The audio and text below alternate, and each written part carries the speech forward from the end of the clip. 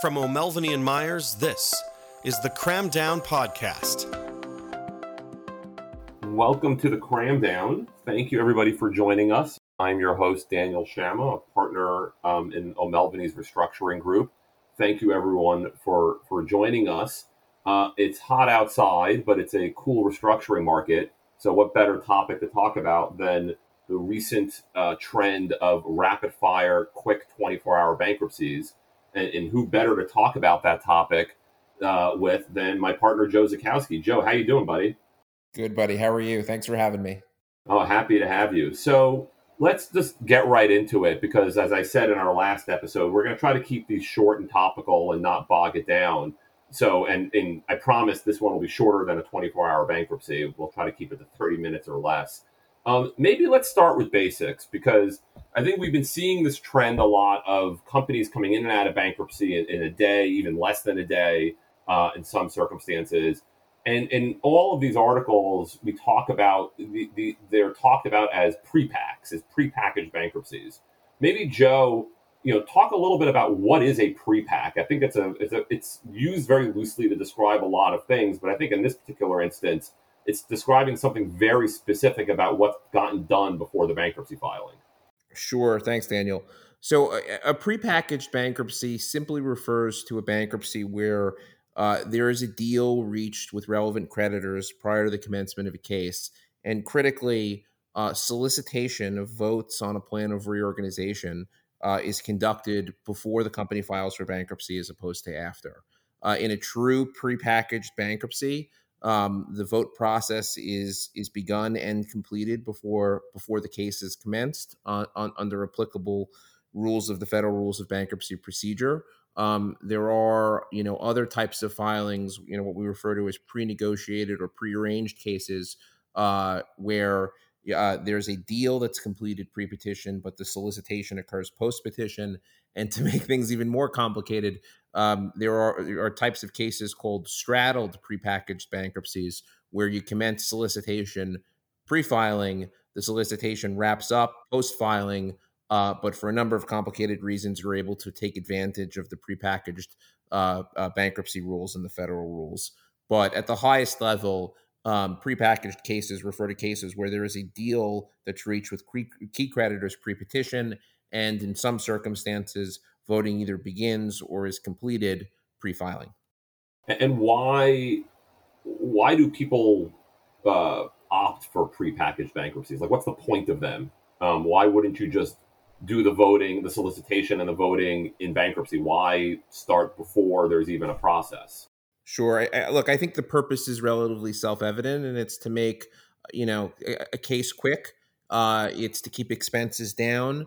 It's to be able to convey to the market and customers and vendors that notwithstanding the fact that there is a bankruptcy filing, it's not going to be a protracted filing. There's a deal reached with key interested parties. The bankruptcy isn't going to affect the business. And from a restructuring perspective, a professional perspective, prepackaged cases are often a fraction of the cost of cases where a company goes into bankruptcy without a deal with key parties. So it sounds like a double-edged sword for the advisors. Where, unfortunately, we're sort of a victim of our own success sometimes. But I guess that sort of leads to this recent phenomenon of 24-hour bankruptcies or even shorter. Maybe start by describing some of the instances where we've seen this before, because it seems to be something that's happened, really over the last couple of years, and it seems to be predominantly located in just a couple of places, and just describe how this has come about from your perspective. Sure. So I think the two jurisdictions in which companies have been able to get in and out in 24 hours are the Southern District of Texas and the Southern District of New York. I'll start with the Southern District of Texas, and then maybe you can hit on some of the Southern District of New York cases. But we recently represented the ad hoc first lien lender group in the restructuring of Belk Incorporated, which is one of the largest department store chains in the South, in the southeastern part of the United States. We reached a deal with the company, the equity sponsor, and the ad hoc group of second lien lenders on a complete balance sheet restructuring which involved a conversion of existing secured debt into new debt at a discount, a new capital raise that was led by existing first and second lien lenders. And in light of the concessions made by first and second lien lenders, we were able to accomplish a Chapter 11 case where all unsecured trade debt rode through the bankruptcy and was unimpaired. This deal was reached, at the end of last year into the beginning of this year. We were able to reach an agreement pre-petition. We were able to effectuate a bankruptcy case where solicitation began and ended pre-filing. I think Belk is notable because not only did we have a deal where we completed solicitation pre-petition, but we also got commitments from all of the new money participants done pre-petition. So it was an extra layer of complexity that I don't believe existed in some of the other 24-hour cases. But the case, the company was in and out of bankruptcy, in 24 hours. The case stayed open, notwithstanding the company's emergence, for a period after bankruptcy to address some concerns that Judge Isger raised at the first day hearing. But the Southern District of Texas, is now one of two primary jurisdictions where there's precedent for 24-hour bankruptcy cases. But Daniel, maybe you want to talk about some of the cases in the Southern District of New York, and maybe talk about some of the concerns that Judge Isger raised in Belk. Well, let's come back to the concerns raised in Belk in a second. So, because I actually have a couple of thoughts that I wanted to just unspool a little bit with you. So first of all, as Joe was just saying, in addition to the Southern District of Texas, where the complex cases are all assigned to either Judge Isger or Judge Jones, the only other judge as of now who's blessed these rapid bankruptcies is Judge Drain, who probably many members of our audience know sits in White Plains in the Southern District of New York. So he did it in SunGard and he did it in Full Beauty. And in both of those were, also, 1 day or less in bankruptcy. Before we get to Judge Isger's concerns around due process and notice, because I think we'll come back to that. That's, I think, the biggest issue people have raised with this phenomenon is the idea of notice, right? Where you're in court, you're out of court, and you barely have enough time to even read the papers that were filed. I think we have to just sort of, get a little bit deeper on why, or sort of what are the circumstances under which, you can get one of these. Because in a vacuum, I think if you're a if you're a principal, right, if you're a lender or you're a private equity sponsor or the company, sometimes you hear the word bankruptcy and it's a terrifying prospect because of all the uncertainty around it, right? You hear bankruptcy, you're afraid of liquidation, you're afraid of professional expenses getting out of control. And if I told you that, you can get in and out of bankruptcy in a day, I think every client would jump at that opportunity. But and I think you alluded to this a little bit earlier, Joe, it's not the right answer for a lot of circumstances. And I think the most important factor here is that trade is usually unimpaired in these, right? Because I think if you impair trade, it substantially complicates the possibility of getting any kind of pre-pack done, certainly not a 1 day pre-pack. And I think, Joe, maybe I'll turn it back to you. It's both for legal and operational reasons, right? Because in a pre-pack, you're announcing the intent to file for bankruptcy before you actually file for bankruptcy, right? And so everybody knows you're going to file, right? And so if you're going to impair trade, maybe talk a little bit about what are some of the consequences for the company and for the business if trade vendors or the company's customers or consumers are concerned about what the implications for their bankruptcy, and if they're not assured that their claims and business interests are just going to ride through. Yeah, I think it's an excellent point. I think one, there's no precedent for these expedited 24-hour cases, in situations where unsecured creditors are impaired. Is it possible that you could, in extremely dire situations, do a 1 day pre-packaged bankruptcy and just take the position that unsecured creditors are deemed to reject the plan and there is no value for them, that would be extremely difficult. But in all of the cases that we've talked about in the Southern District of Texas and the Southern District of New York, they were on impairment plans from the perspective of unsecured creditors. But Joe, let me interrupt you right there for 1 second before you get to the practical, because I know the second point you were going to make. But I just want to stop you right there for 1 second. There's also a legal issue, right? So let's take your hypothetical, right? Let's take the situation where you're going to zero out unsecured creditors and they're going to deem to reject the plan, so you don't have to worry about them voting, and therefore you make the argument that, Judge, we don't need to be in bankruptcy very long. If I'm an unsecured creditor in that circumstance, I mean, I'm arguing, I'm getting my valuation testifying expert up ready to go. I'm agitating to get a committee appointed. I just have to think that the judge is going to be under enormous pressure to, when you're talking about zeroing out the unsecureds, to make sure that that's really the case, right? I mean, unless you're like in a Lehman Brothers melting ice cube, Western capitalism is about to collapse situation. I think it strikes me that trying to pull that through. I mean, look, anything's possible. The practice constantly evolves, and new cases are always, presenting new challenges and new opportunities. But that strikes me as that could potentially be a very problematic fact pattern for a judge, don't you think? Absolutely, and there's certainly no precedent for it. Yep. And so you were going to say about the operational challenges, because I imagine if you're a vendor, you're not exactly extending credit when you're about to be impaired under a plan and the company's announced they're filing for bankruptcy in 30 days. Absolutely. So I think the sort of first point is, sort of thinking through, do you have the ingredients for a one-day pre-pack? I think ingredient one is certainly a deal with major secured and sort of what we call funded or, unsecured bond groups. Ingredient two is almost certainly going to be allowing other unsecured trade debt to ride through the case. And ingredient three is having a somewhat, often having a somewhat limited base of equity holders. In a situation where you had, a publicly traded company with thousands of equity holders, given that in a lot of these cases, equity is going to be impaired. It is much simpler to do or to think about doing a 24-hour case in a situation where there's a limited number of equity holders that can consent to this filing, often in exchange for leases and maybe some other consideration offered under the plan. So in terms of ingredients, I think those three ingredients are key.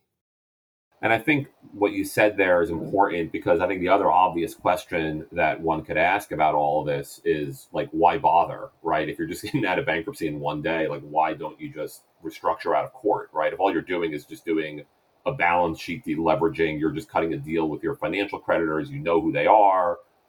You've negotiated like in Belk, right? We negotiated all the documents up front. We, all the commitments were all lined up. We were able to, close that deal within, a day of coming in out of bankruptcy. Why bother? What was the point of filing for bankruptcy?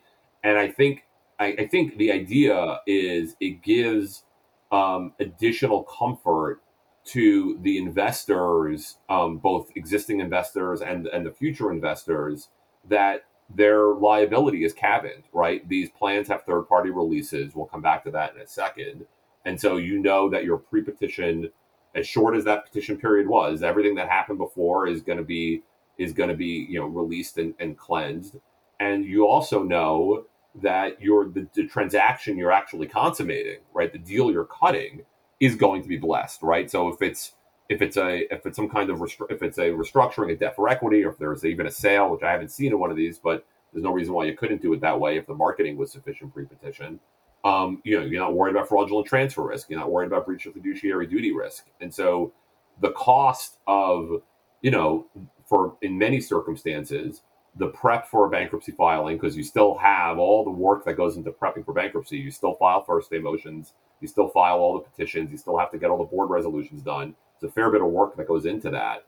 But you've managed to control the administrative costs and the risks of the bankruptcy, potentially being derailed and rogue participants, increasing complexity and uncertainty. And in exchange, what you're getting is, for lack of a better word, a clean bill of health. And knowing that when you're coming out of it, you're, you don't have to worry that someone's going to second guess what was done as part of these transactions. So, Joe, I think you started to mention earlier, maybe you want to just elaborate on the question a little bit more, but let me start by teeing it up and then you can elaborate. I think the biggest criticism of these rapid fire bankruptcies is this notice issue. And so maybe, how would you sort of characterize that issue exactly? Sure. It is a sort of hallmark principle, of Chapter 11 cases and Chapter 11 practice, that all parties in interest, which is sort of broadly defined as, all, parties that could have a claim against the debtor or that could have an equity interest in the debtor, whether those interests are sort of, present or contingent, get notice of get notice of the case, get notice of the filing, and can begin to understand their rights, and potentially work with counsel to understand their rights, vis-a-vis the debtor. The 24-hour cases sort of certainly make that complicated, because by the time folks receive notice of the bankruptcy case, the debtor, absent another order from the court preserving, certain rights, will be in and out of bankruptcy, and the plan will have gone effective. And that's sort of a key point, right? Sort of what gets what gets a debtor out of bankruptcy is the effectiveness and the effective date of a plan of reorganization, and that in these 24-hour bankruptcies is happening on the same day the debtor files for bankruptcy, which is unusual and exceptional.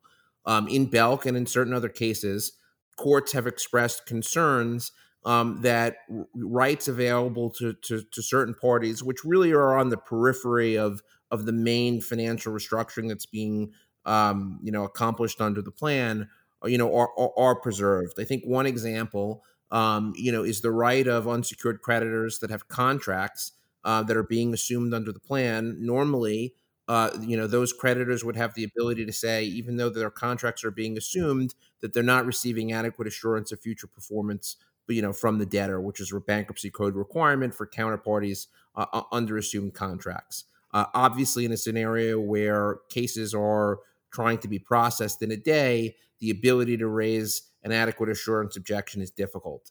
And what we've seen, and what we saw in Belk, and you can speak to Judge Isger's order in Belk, is bankruptcy courts trying to preserve some of these fundamental but in many ways secondary rights that are available to creditors, and other parties that exist normally in bankruptcy cases, and trying to make sure those rights are preserved in some way in connection with 24-hour cases. But why don't you talk a little bit more about Judge Isger's order in Belk, because I think it hits the issue perfectly. Yeah, and I think Belk is a great example, because it kind of pushed this trend sort of to the next degree for the reasons you were explaining earlier. And just to put illustrate sort of what we're talking about here and sort of how extraordinary it is, I found this in a recent law review article that's describing this trend. The following statistics that in Belk, and we bear some responsibility for this, Joe, because as you mentioned, we represented the lenders. The court was asked to sign off on 652 pages of motions in less than a day. That's the order, the disclosure statement, the plan, cash management order, and motion and the like. And, the idea that, every single word there is going to be read by all these creditors. And Belk is a large company, right? It had thousands of employees and dozens of stores and Lord knows how many vendors and landlords and other people in the community, right? The idea that these folks are all going to read and understand and have an opportunity to raise objections all in the span of a day is pretty hard to fathom. And the reality is, I think you hit it well, the core of that was a financial restructuring, right? The trade, all these other people, all these other constituents were unimpaired, right? Nobody was nobody's claims were compromised. Nobody was being left out in the cold, or anything like that. And so to a large extent, those concerns were sort of interesting from a law review academic perspective, but from a real world perspective, were sort of, purely in the hypothetical. But having said that, Judge Isger had some concerns. And I think oftentimes judges, they not only have the case in front of them in mind, they also have the next 6 cases in mind. And given that this was a trend, and the Southern District of Texas is one of the places where this trend had had accelerated because both he and Judge Jones had expressed a willingness and indicated a willingness to bless these kinds of plans. I think Judge Isger, I mean, I'm not a mind reader and I haven't talked to him about this, but I suspect that he was thinking about this notice issue and giving people, how do we make sure that people's rights aren't compromised? And so what he did was, when at the time, and by the way, before I even get into it, this was his own idea, to which I give him enormous credit, because the parties didn't propose this. Nobody came into that hearing, and I was there, suggesting that, oh, Judge, we have this due process order that we've come up with to address these concerns. The U.S. trustee raised this issue. That's their job. They are sort of a watchdog of the bankruptcy process, and often they are the ones at the first day hearing, before a committee's appointed, before people have had a chance to digest all these documents. Courts look to the U.S. trustee at that first day hearing to put them on notice of the debtors trying to do anything that's not typical and not customary in these cases. Obviously, everyone knew going into that hearing that what Belk was proposing to do was unusual, and the U.S. trustee was ready for it and had said, Judge, you shouldn't let this happen. And it's a problem from a notice and a due process perspective. And so Judge Isger, who is a very practical judge, who's familiar with the professionals who appear before him many times, appreciated, I think, the U.S. trustee's concerns. I don't think he wasn't dismissive of them. I think he understood that while perhaps not implicating sort of real world concerns, as in, like, it's not like the U.S. trustee was saying, this particular vendor or this particular landlord was being prejudiced by this, was raising a policy concern that, was worth considering. And so what he did was he confirmed the plan. Judge Isger entered the confirmation order. He didn't stay it, approved allowed the parties to close their transactions on the timetable that they needed to close to preserve the business and consummate the restructuring. But he essentially left open the bankruptcy case for a short period of time thereafter. I think it was 30 or 45 days, to allow counterparties to executory contracts and unexpired leases to raise any cure issues or adequate assurance issues in bankruptcy court. It barred Belk from really using the bankruptcy during that period to object to claims or do anything other than unimpairing any creditors. And it gave parties an opportunity to opt out of the releases. There was a form of opt-out notice that went out to the world to give them a chance to opt out of the releases, given the limited period of time that these documents were disclosed. Now, what did that accomplish? I think it accomplished a couple of things. I think Judge Isger recognized that this wasn't a surprise. This bankruptcy, Belk had announced it. The docs had been publicly disclosed, at least a month earlier. So it's not like it's for the vast majority of people that follow these things, this wasn't a surprise. And it gave people an opportunity, if there was a real issue, to come to bankruptcy court, right? It's sort of like, you wanted to file for bankruptcy, there's a certain price that comes along with that. And so we're going to give people an opportunity, but at the same time, recognize that the likelihood of anybody coming out of the woodwork to raise those issues was vanishingly small, because the new investors were a combination of existing investors, and there was a lot more money being put into the company. Nobody was being impaired, so there really hadn't been any issue raised pre-bankruptcy filing. And the company had been proactive with their vendor community, their landlords, everybody else, to message what the restructuring was going to look like. And so the likelihood that someone would come out of the woodwork and raise an issue was pretty low, I think. And so it was a very clever and, I thought, thoughtful way of balancing these issues. And I guess, Joe, just kind of, because we're bumping up against about 25 minutes now, and I want to keep these short. Let me turn it back to you. Do you think the trend of these kinds of bankruptcy filings continues? Do you think people are going to try to push the envelope even further? And I mean, what's the fastest a bankruptcy can go? 6 hours, 3 hours? I mean, where does it end? Yeah, I think it's a great question, Daniel. Look, I think the trend towards prepackaged cases and now towards one-day cases is reflective of a broader trend in the bankruptcy markets where 15 years ago, debt and predominantly secured debt, which has first priority in a bankruptcy case, was largely held by, banking institutions that were not particularly familiar with or willing to be aggressive, in how they formulated Chapter 11 cases. And in many situations, 15 years ago, a company would file and would be in bankruptcy and working out a plan with lenders for, a year to 2 years. As debt has traded from large banking institutions to more nimble hedge funds, there is going to be a look towards how do we save every dollar we possibly can in restructuring expenses, and how do we take the risk associated with a company in which we have an investment staying in bankruptcy for a protracted period of time.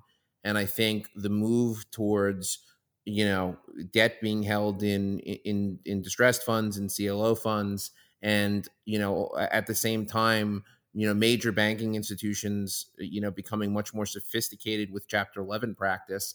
I do think as the trend of creditor sophistication continues, there's going to be a trend towards, either out-of-court restructurings or very quick expedited prepackaged cases. And certainly, I do think that the rise in the number of 24-hour cases certainly will continue. I think Belk is a perfect example. Compared to many retailers, Belk was unusual in that there was a distressed company. There was two sophisticated creditor groups that had different interests, and an equity private equity sponsor that was looking to stay involved if possible. And those three key parties came to a deal with the debtors, in a very short period of time under intense pressure over the holidays, and were able to accomplish a deal through a one-day filing. So if it could happen in Belk, it can happen in a lot of different cases. And I think it is a trend that will continue as we see creditor parties becoming more and more sophisticated. How long do you think Belk holds the crown of fastest bankruptcy? Yeah, I'm sure will beat it. Will beat it this year. And if not this, if the only reason it wouldn't happen this year is because the bankruptcy markets are slow generally, but once things pick up again, Kirkland will beat their own record. I'll take the other side of that bet. We'll see how it goes. We can revisit it in a year and see who wins. All right, well, that's all the time we have for today. Thanks, Joe, for joining us. Everyone stay safe, stay healthy, and look forward to hearing from you next time. Take care, everybody. Thank you for listening to O'Melveny's The Cram Down Podcast. This podcast is a summary for general information and discussion only and may be considered an advertisement for certain purposes. It is not a full analysis of the matters presented, may not be relied upon as legal advice, and does not create an attorney-client relationship between the firm and the listener. Portions of this communication may contain attorney advertising. Prior results do not guarantee a similar outcome. Views expressed by guests are their own. Please direct all inquiries regarding New York's rules of professional conduct to O'Melveny & Myers, LLP, Times Square Tower, 7 Times Square, New York, New York, 10036. Telephone 212-326-2000.